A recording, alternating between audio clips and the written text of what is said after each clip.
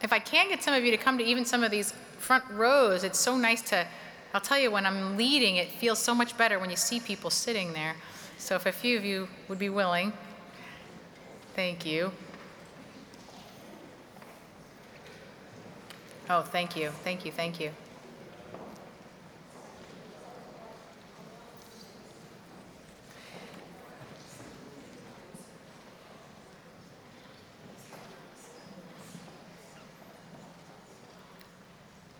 So I have the pleasure of introducing Rabbi Rick Jacobs. I got to say a few words already in services this morning if you were in this worship space this morning. But how do I begin? I met Rick Jacobs when I was 19 years old. I song-led for a confirmation retreat at Westchester Reformed Temple. It's one of the things I did in college to earn a little extra money, is I would do like retreats for the weekend and play my guitar. Anyway, I met Rabbi Rick Jacobs when he was only in his second year, I think, as the senior rabbi of Westchester Reformed Temple. And it really changed the course of my entire rabbinic and cantorial career. I wouldn't have even had a cantorial career without Rick. So I was fortunate that over the next 12 years, either beginning as a song leader with them when I was just a college student, to becoming their intern while I was in cantorial school and rabbinical school, to becoming an assistant rabbi/cantor when I was there. I spent 12 years watching Rick go from his second year as the rabbi to fully into his career. I got to watch transformation of an already wonderful, stellar community to really being a national model for the entire Reform movement. I got to study at the feet of a master. And in addition to that, Rick and his wife Susie and their family adopted me because I was 21 and living in Scarsdale, which is a weird thing if you know Scarsdale, single by myself. And so I was just on the meal plan at their house. They took me in. I tucked their boys into bed at night. It was really, it was a gift, and they are not just rabbi and teachers, but family to me, and I'm so blessed. Rick is now, he was he was just an innovator in his congregation as a senior rabbi at Westchester Reformed Temple, and it became, as I said, a model for congregations everywhere. And he was beloved, and for most rabbis, you're in a situation like that, and you just stay in it because it's good, and you're able to do good work. But the Reform movement came calling and said, we need your leadership. And that's not an easy thing to do, but Rick stepped up to be the president of the Reform movement, a movement which comprises 900 congregations, including our own, over 1.5 million Jews, and I would say growing under his leadership. Under his leadership, we have become an even more inclusive Reform movement, reaching out to Jews of color in a different way than we ever have before, reaching out to gay and lesbian and transgender Jews. And Rick has also moved the needle tremendously forward in terms of pluralism in Israel. He has been one of the key players, maybe the key player, for making sure there will be an egalitarian prayer space at the wall, and really developing a relationship with the important leaders in Israel to recognize Reform Judaism. So he is truly all of our leader, all of our rabbi. Whether you know it or not, he is leading the way for Jews all around the world. So what a blessing that we have him here. What a blessing for me that I get to have my teacher here and mentor, and for us to be able to learn from him this afternoon. So I welcome Rabbi Rick Jacobs.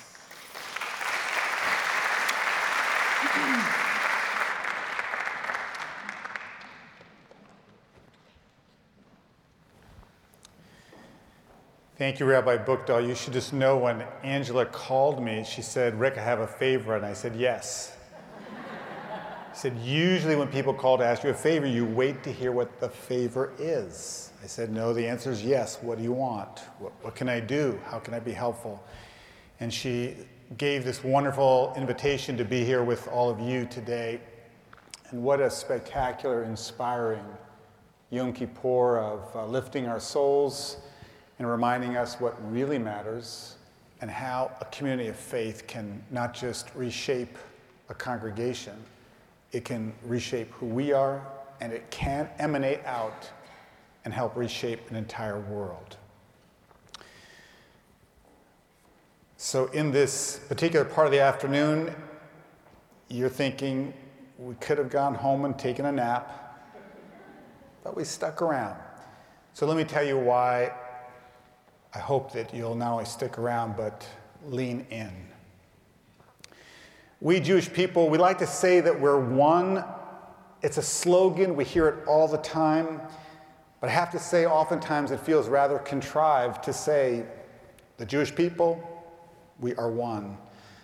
We actually are so different, so diverse, that we really struggle to figure out what is, if there is any glue, some commonality that holds us together. We oftentimes confuse unity with unanimity.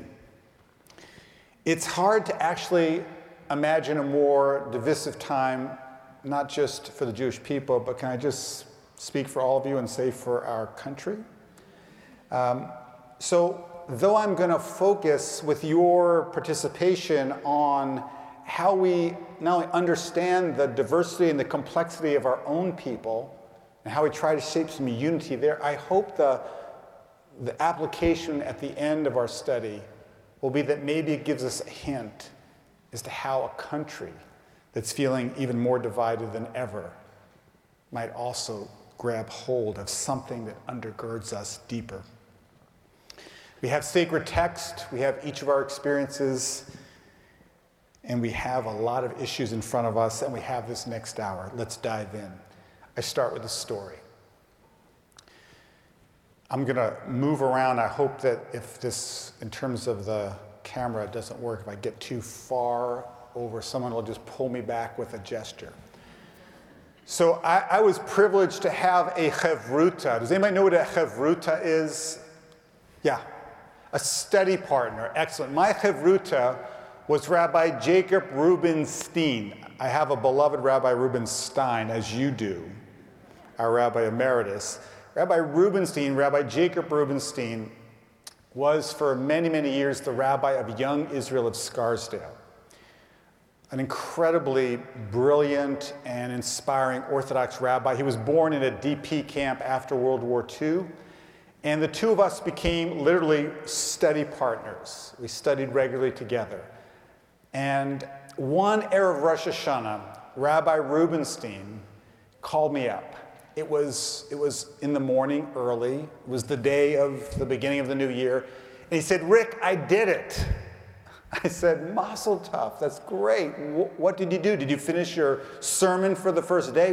What did you do? He said, no, bigger, bigger, bigger. I said, well, tell me. I finally did it.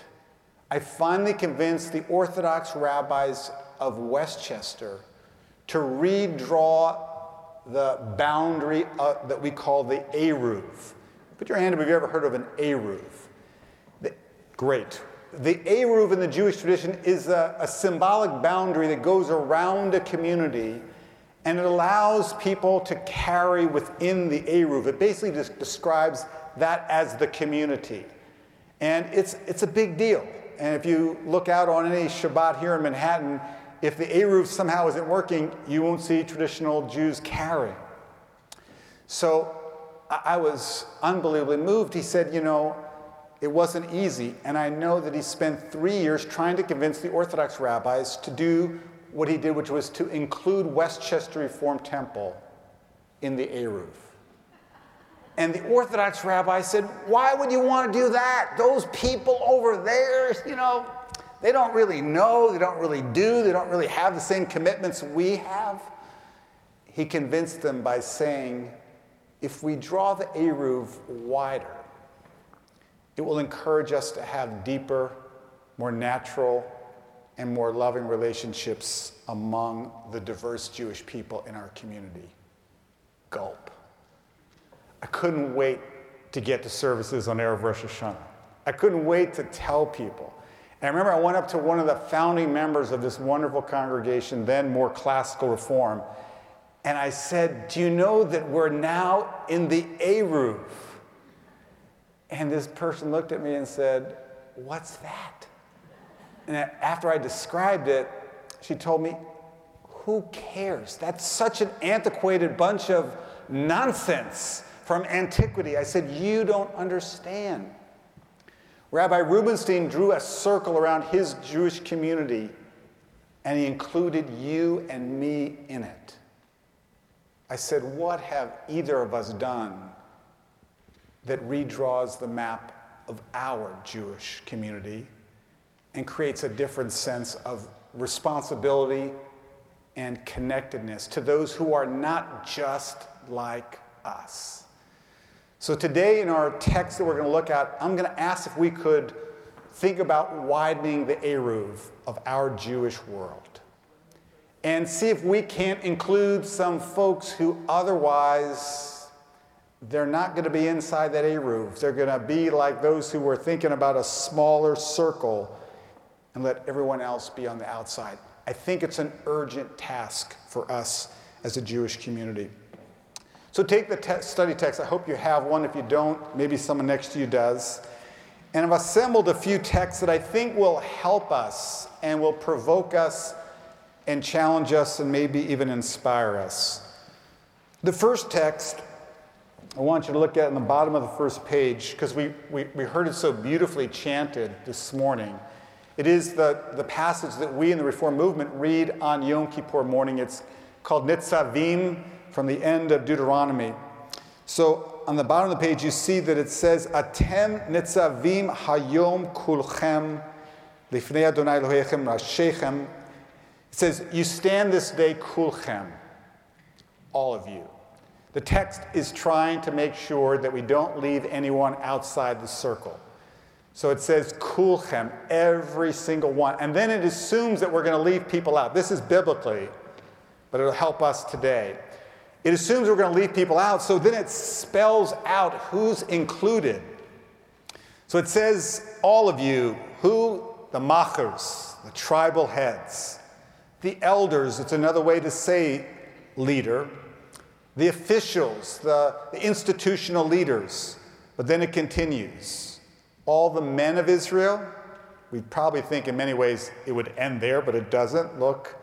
Your children, women, the stranger, the one who's just an outsider, he or she is also counted within this moment. And then it says, the wood chopper and the water drawer. Now, why do you have to say the wood chopper and the water drawer? What is that calling attention to? If you're trying to say everyone, why don't you just say everyone? Do you have to actually spell it out? Why do we actually have to mention in specificity people like the wood chopper and the water drawer? Any thoughts?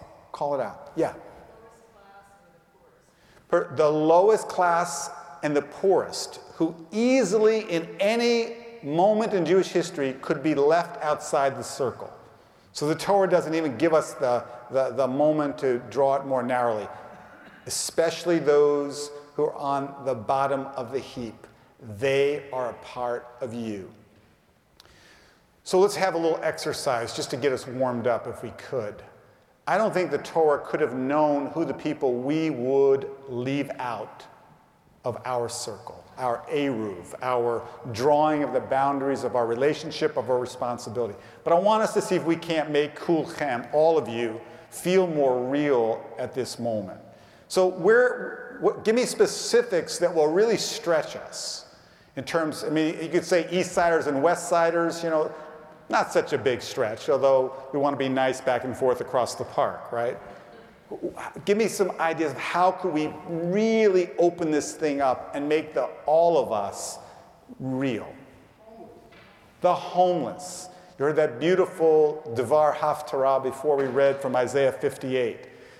The people we walk by. Yes?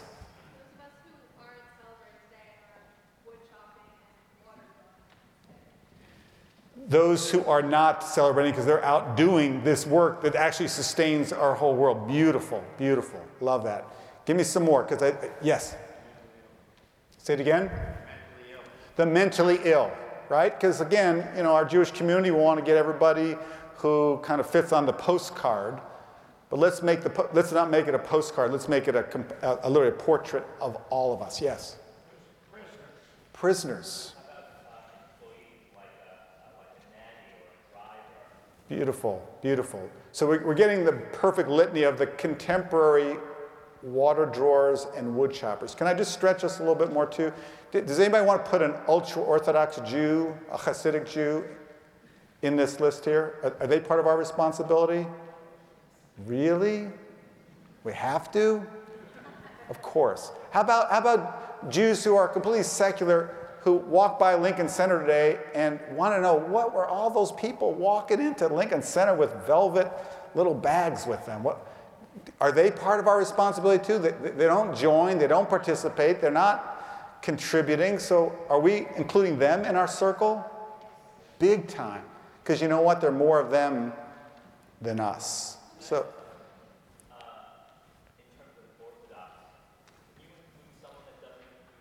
Yeah, that's perfect, perfect. I heard a sermon by Rabbi Angela Bookdahl today. Can I forgive someone who didn't ask for forgiveness, didn't earn forgiveness? Can I actually include somebody in my circle who doesn't include me in theirs? Exactly where we're going. So hold that thought, because we're going to get there. So I think you get a sense of some of the ways we stretch, but I think I want two more big stretches. Yeah. Beautiful. The LGBTQ community, who for too long has felt as if the Jewish community drew the boundaries and they were outside. There's even a beautiful synagogue here in Manhattan, Beit Simchat Torah, the gay and lesbian synagogue, which is fabulous.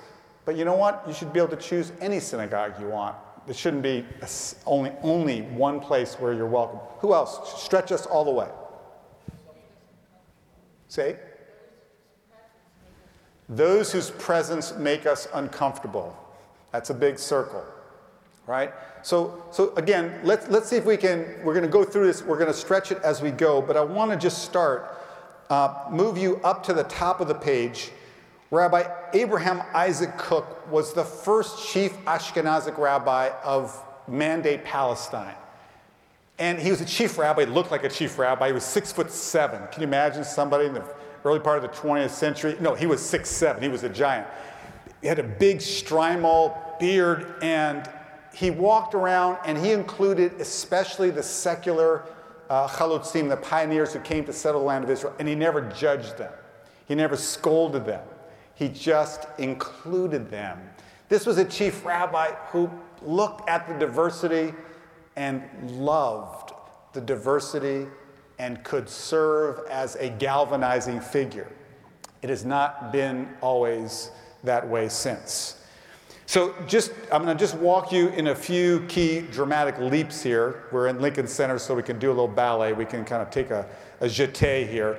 So right below, I just want to give you the opening frame of Isaac, Rav, we call him Rav Kook. This is his commentary on the prayer book, his comment particularly about the prayer of peace.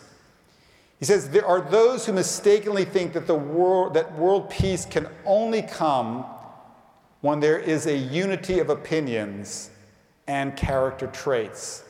Therefore, when scholars and students of Torah disagree and develop multiple approaches and methods, they think that they are causing strife and opposing shalom. So he doesn't just act in a kind of friendly way. He puts it into his commentary, into his sacred text, that actually that complexity, those dissonances, they actually can lead to strength if we know what to do with that. So I want to just, if I can, I want to take us a little bit into a contemporary challenge, and I think your question about those who don't include us, can we in fact include them? So how many people here have ever been to the Western Wall in Jerusalem? Okay, I'm thinking that overwhelming majority. How many people remember where it separates men and women, and there's beautiful traditional prayer going on, but it's not always a place that we could go and do what we did today with such a fervor and such devotion. If we were to do even a modicum of what we did today there, it wouldn't be pretty. Because the Western Wall is currently under the rule of a rabbi, an ultra-Orthodox rabbi, who governs that place. another story. Just a few days ago, I was in Jerusalem for the funeral of Shimon Peres, extraordinary leader. If you want to understand an Eruv that was broad, his life and even his funeral drew an unbelievable circle, not just around the Jewish community, but around the world community, the people who were there. So you might not know that Shimon Peres' daughter, Tziki, is one of the leaders of our Reform movement in Israel. And when her husband, Rafi, who's also a remarkable leader of our movement as well, and leads the largest hospital in Israel, Tel HaShomer in Tel Aviv, when they heard that I was coming for the funeral, Rafi called me and said, I don't want the state of Israel to disrespect my movement. So he said, I'm going to call the Minister of Culture and Sport, who was in charge of the logistics. And Rick, I'm going to ask if you would be seated with the family. I was very touched to be included. I get there the morning of the funeral, and I'm seated with the chief rabbis. And they're probably thinking to themselves, who's he? Who's that guy? But even more so, 2 seats over is the rabbi of the Western Wall, the guy who has jurisdiction over what goes on and what doesn't go on there. So it's a couple of days before Rosh Hashanah. We're here to remember Shimon Peres, who had everybody in his circle. So I just said, you know what? I put my hand out. I said, Rav Rabinovich, Shana Tova. And he took my hand and looked in my eyes, said, Shana Tova. And I realized he had no idea who I was, because he has refused to meet with any of the non-Orthodox leaders in Israel or from abroad that have been working with the Prime Minister on creating a compromise at the Western Wall. So a nice gentleman who happens now to be the Attorney General, Avichai Mendelblit, who was leading the effort from the Prime Minister's office, introduced me to Rav HaKotel, the Rabbi of the Wall, and he looked for a moment panicked. He was still holding my hand during the introduction, and I could see him trying to figure out, how do I get my hand out of this guy's hand?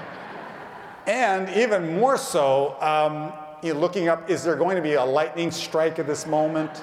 And if it is it going to kill him or me or both? And I just wanted to leave it in a good place. We are embroiled in a very, very intense struggle, which isn't personal. It's about the state of Israel drawing a giant new boundary for our people about who matters. So I have in this little packet on the second page a little excerpt from the most recent petition our movement has submitted to the Supreme Court of Israel.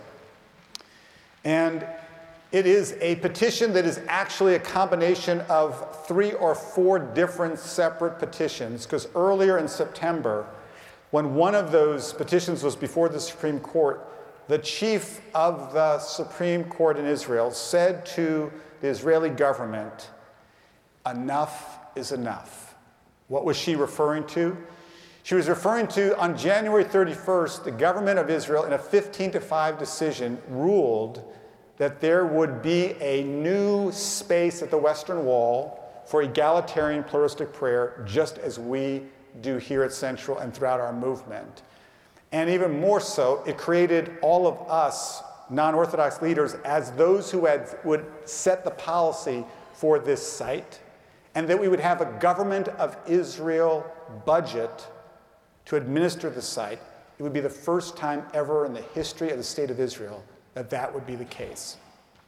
Well, the vote was 15-5, and we were running ahead, ready to implement this.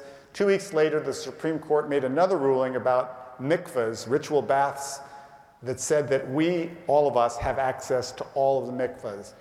There was another series of decisions. The ultra-Orthodox political parties panicked, and they said, this will end our religious oversight, I would call it monopoly, in the state of Israel. So they pushed back hard.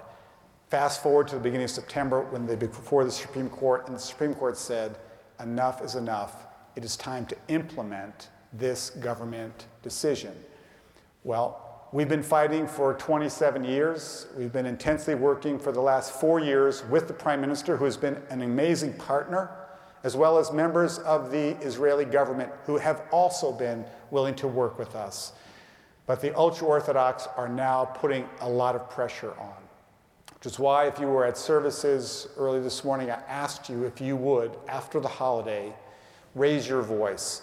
The Prime Minister, the President, President Ruvi Rivlin, the Speaker of the Knesset, Yuli Edelstein, and Naftali Bennett, who's the Minister of Diaspora Affairs and Education, they don't think that the non-Orthodox community around the world really has as strong a connection as we do to Israel, and as strong a commitment to making Israel inclusive and home for all of us, whether we're ultra-Orthodox or secular, whether we're Russian or we're Israeli, whether we are rich or whether we are poor, whether we are believers or whether we are atheists. That place belongs to all of us, and it's meant to be a symbolic change that could symbolize all the change throughout. So all you have to do, please remember, I know it's a day you should be remembering who you want to seek forgiveness from and who you want to offer forgiveness to, but if you can tuck 3 letters in that memory bank, URJ, the Union for Reform Judaism, at the top of the home page, it says Demand Equality. Click there, send an email to Prime Minister, to the President, Speaker of the Knesset, and the Minister of Diaspora Affairs. Tell them how much you love and care about the state of Israel and the kind of society that we create. It's an incredible opportunity, and this actually will make a difference because the Prime Minister says, I hear from the ultra-Orthodox every minute of the day how much they don't want us to have full equality. Let's express. We're, by the way, doing this with JFNA, the federations. New York is one of the most important of the federations we have in Jewish life. We're doing it with the conservative movement, the American Jewish Committee, the ADL, are all aligned to take a strong and clear and public stand. So if you'll look at the second page, I want you to just see what a Supreme Court petition in Israel looks like. It's a legal document, to be sure, but look at this. Sitting at the top of the conclusion is a quote from the Babylonian Talmud. Can you imagine the U.S. Supreme Court? You have a little, you come up before Ruth Bader Ginsburg and you start with a little Talmud quote first just to get you everybody started. But this Talmudic quote isn't just an ordinary quote. It has within it the very substance of how we could redraw the map of our Jewish lives. So let me just, if I could, share it with you. And this was in the October 6th petition that we resubmitted. It says, for 3 years, the house of Hillel and the house of Shammai argued. One said the halakha is like us, the way we interpret it. The other said, no, the halakha is the way we interpret it. And a heavenly kol, a bat kol, came and said, Elu ve'elu, these Hillel and these Shammai are both, they're both the words of the living God. Why was halakha established, however, to follow the opinion of Hillel? Because in most cases, when the Talmud rules, it favors the decisions of Hillel. Why? If they're both words of the living God, here's the answer. Because the students of Hillel were kind and humble, and they always taught their ideas by not only respecting the ideas of their opponent, Shammai, but beginning their arguments by arguing for the plausibility of their opponent before they would actually offer their own views. Can you imagine what our world would be like if Hillel and Shammai could have the say in how we did our work? Can you imagine what Jewish life would be? That the chief rabbi and the head of the Reform movement, Elu ve'elu divrei Elohim chayim. These and these are the words of the living God. What would it mean for the U.S. Congress? I know that's not a Judaic body. What would it mean for the Knesset of Israel? What would it mean for all of our communal institutions if we had such regard for the opinions and ideas of those who we oppose? those who we disagree with. We so valued what they had to say that we actually begin by arguing they have a point. Does this sound like pie in the sky to people? Does this sound like it's describing sort of an alternate universe? It does to me. But in this argument for the Supreme Court of Israel, this text was to say, there's not a chance in the world that our community should be preferencing one part of the Jewish community over the others. Can I just tell you about our 4 years of compromise with the government of Israel over this site? At first, we wanted to actually, remember at the site, there's men, women. We wanted there to be men, women, and together, 3 sections. But what we were taught immediately by the ultra-Orthodox is that would be untenable to them. So we said, you know what? We're willing to have men, women, which would allow the ultra-Orthodox to do their holy work. And they should be able to do their holy work with our respect. And we're going to have a site just a little bit further down in the southern part of the Kotel. The Kotel goes for a very long way. And that way we will be compromising, and therefore everyone will have his or her place. Seemed like a brilliant and a very Jewish solution. It's the solution of Hillel and Shammai. It's not yet a solution that the ultra-Orthodox can stomach. And it's really a challenge. I was on a live call-in radio show with one of the ultra-Orthodox party leaders. And they had me on one line, and I did my interview, and they said, Rabbi, would you stay on the line? I said, I'd be happy to. And they got the leader of one of the largest ultra-Orthodox parties, and they said, Rabbi Eichler, we have Rabbi Jacobs on the line. Would you like to say something to him about this compromise, about this effort at the Western Wall to share the holiest space? And all of a sudden, I got a whisper in my ear. They said, Rabbi Jacobs, he's on the line. If you want to say something to him, I would say it now. And I would say it quickly. So I said, Rabbi Eichler, I'd love to have the opportunity to sit with you and to share together what we could do to strengthen the Jewish people. What could we do to strengthen the bonds of Jews all over the world to the state of Israel? Would you be willing to sit and have that conversation? Well, at that moment, it's hard to hear with cell phones, but the equivalent of a click. Rabbi Eichler had hung up because he was not interested in that conversation. It's your question from before. Are we really going to make, within our circle, within our Eruv, room for people who denigrate us, who not only disagree with us, but they absolutely oppose everything that we are? Well, the answer is, I think that's part of what being a Jewish community is. I don't want to be in a Jewish community just with people who are just like me. How boring would that be? But I actually don't even always agree with myself. So I'm pretty interesting just being myself. How about you? Do you ever find yourself in an internal conflict about what you really think or what you really believe? So the idea of how do we actually shape a community where we have people who really disagree. When I asked you before about stretching the boundaries, no one used the names of political parties.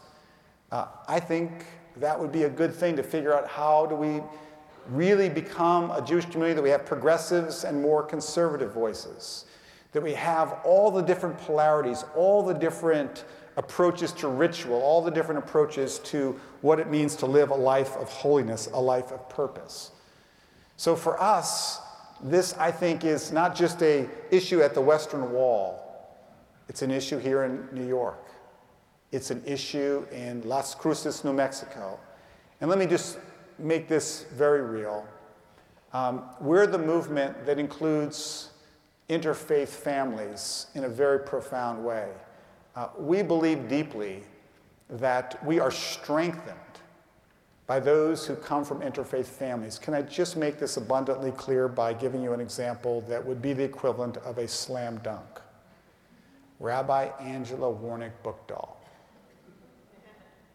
Rabbi Angela Warnick-Buchdahl, I can tell you that I had the privilege over the years that Angela and I worked together, every single bar mitzvah, every single baby name, every single funeral, people would come up to me, never up to Rabbi Angela, and they would always ask me the same question. Where's she from? And I would always give the same answer, Tacoma, Washington. And they say, no, that's not what I mean. Where's she from? And I said, Tacoma, no. I said, well, she was born in Seoul, Korea, raised within the Jewish community, and she's a full rabbi and a full cantor. And they always ask the following, yes, but is she Jewish? What part of she's a fully trained rabbi and a fully trained cantor did not come across?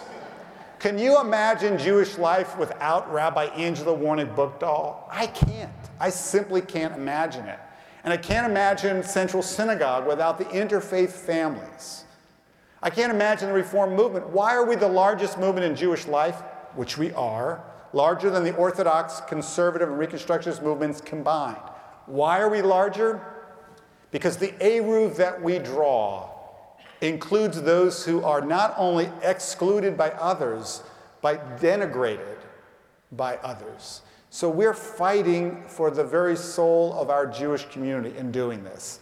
And it's not that everyone agrees with every part of our inclusion, which, by the way, at our recent biennial last November, we passed the most advanced resolution by a religious group on transgender inclusion.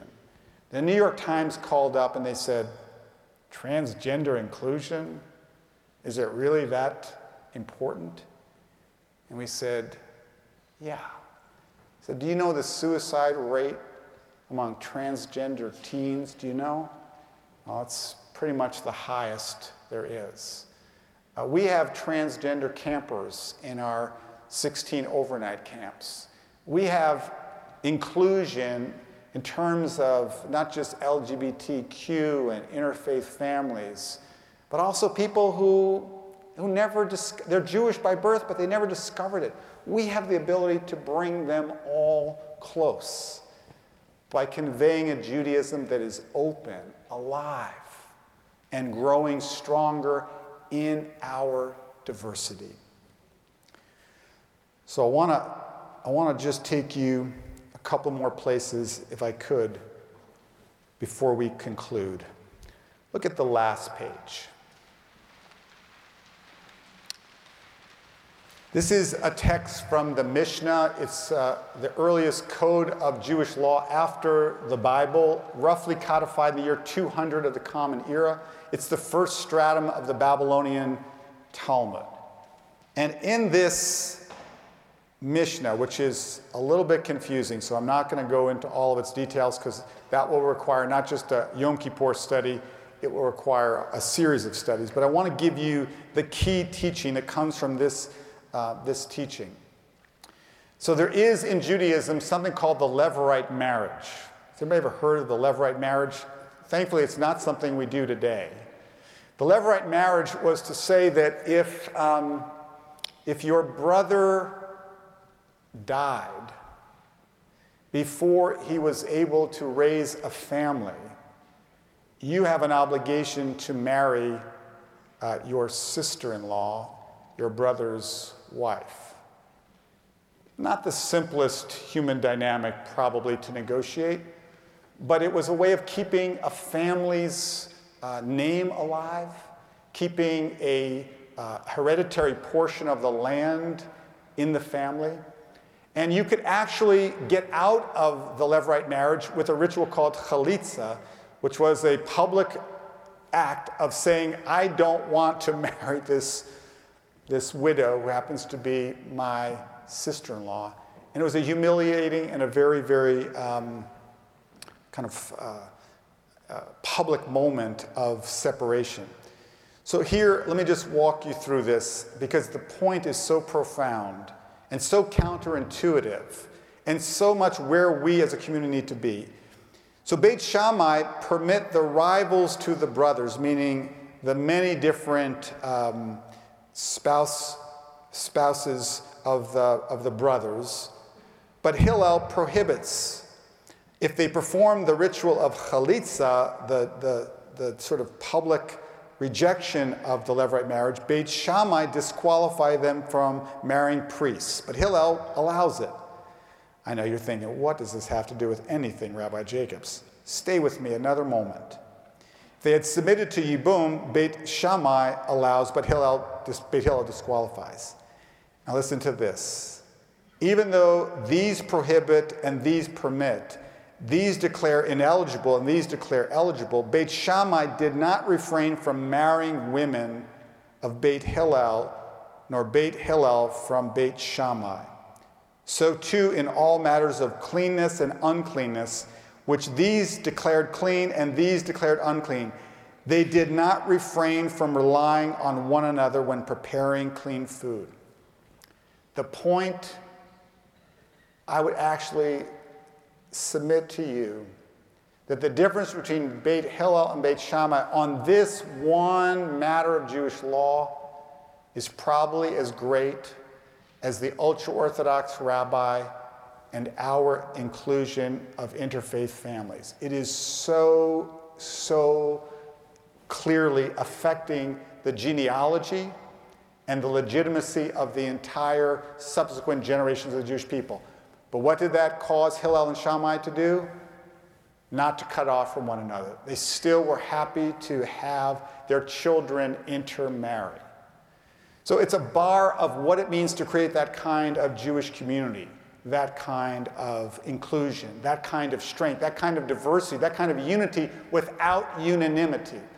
So the closing exercise is all you. What could we do today? What could each of us as individuals do that will help redraw the map, the boundary of contemporary Jewish life? And what can we as a community do to redraw that, to expand it, to make it bigger? So I'd like actually not to be rhetorical about that. I'd like to make that a challenge. Can we have 5 good, specific ideas of what we can walk out of here after the final shofar is sounded and we make Havdalah and we get back into the routine of our lives? What could we do? And first of all, do we think it's even urgent that we do it? So I'll not give you that as an assumption. But what could each of us do and what could all of us do together that would make us a more inclusive, a more diverse, and a stronger and more dynamic and more powerful Jewish community? Some specifics. Yes? Don't be so judgmental and exclusive with our other denomination sisters and brothers. Beautiful. I'll repeat it so everybody here. Not be so judgmental with all of our denominational partners, right? It starts with me. Like, those people, you know what they do, right? Can you believe that's what, their holiday is? So it actually starts by an internal shift to say, you know what? On Yom Kippur, I catch myself, but you know what? What about tomorrow? If we actually were able to somehow act differently, think differently, and judge less, it would begin to change us, which might begin to change all of us. I know you had your hand up before, right there in the back. Yeah.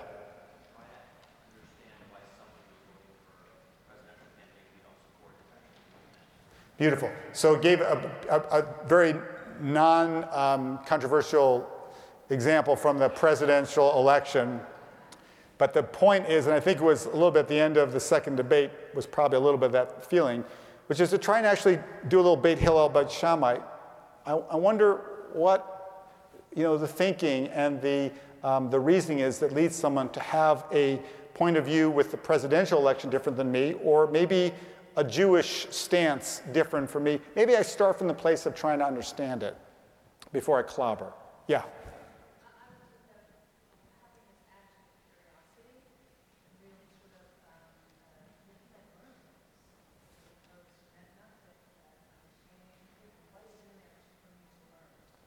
Beautiful.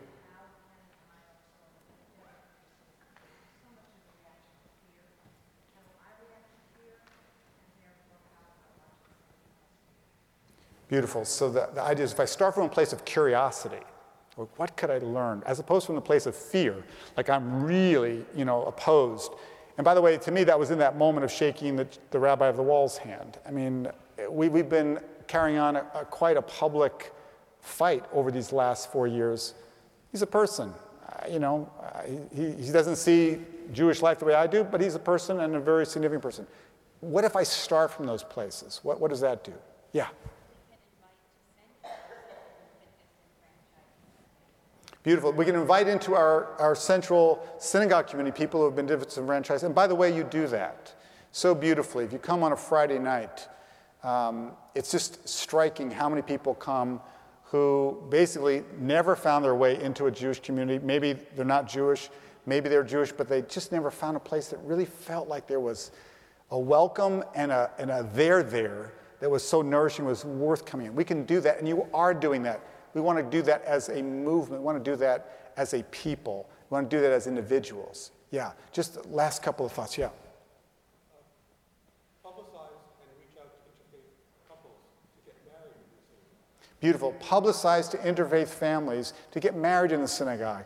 To say, your place is right here, like right here.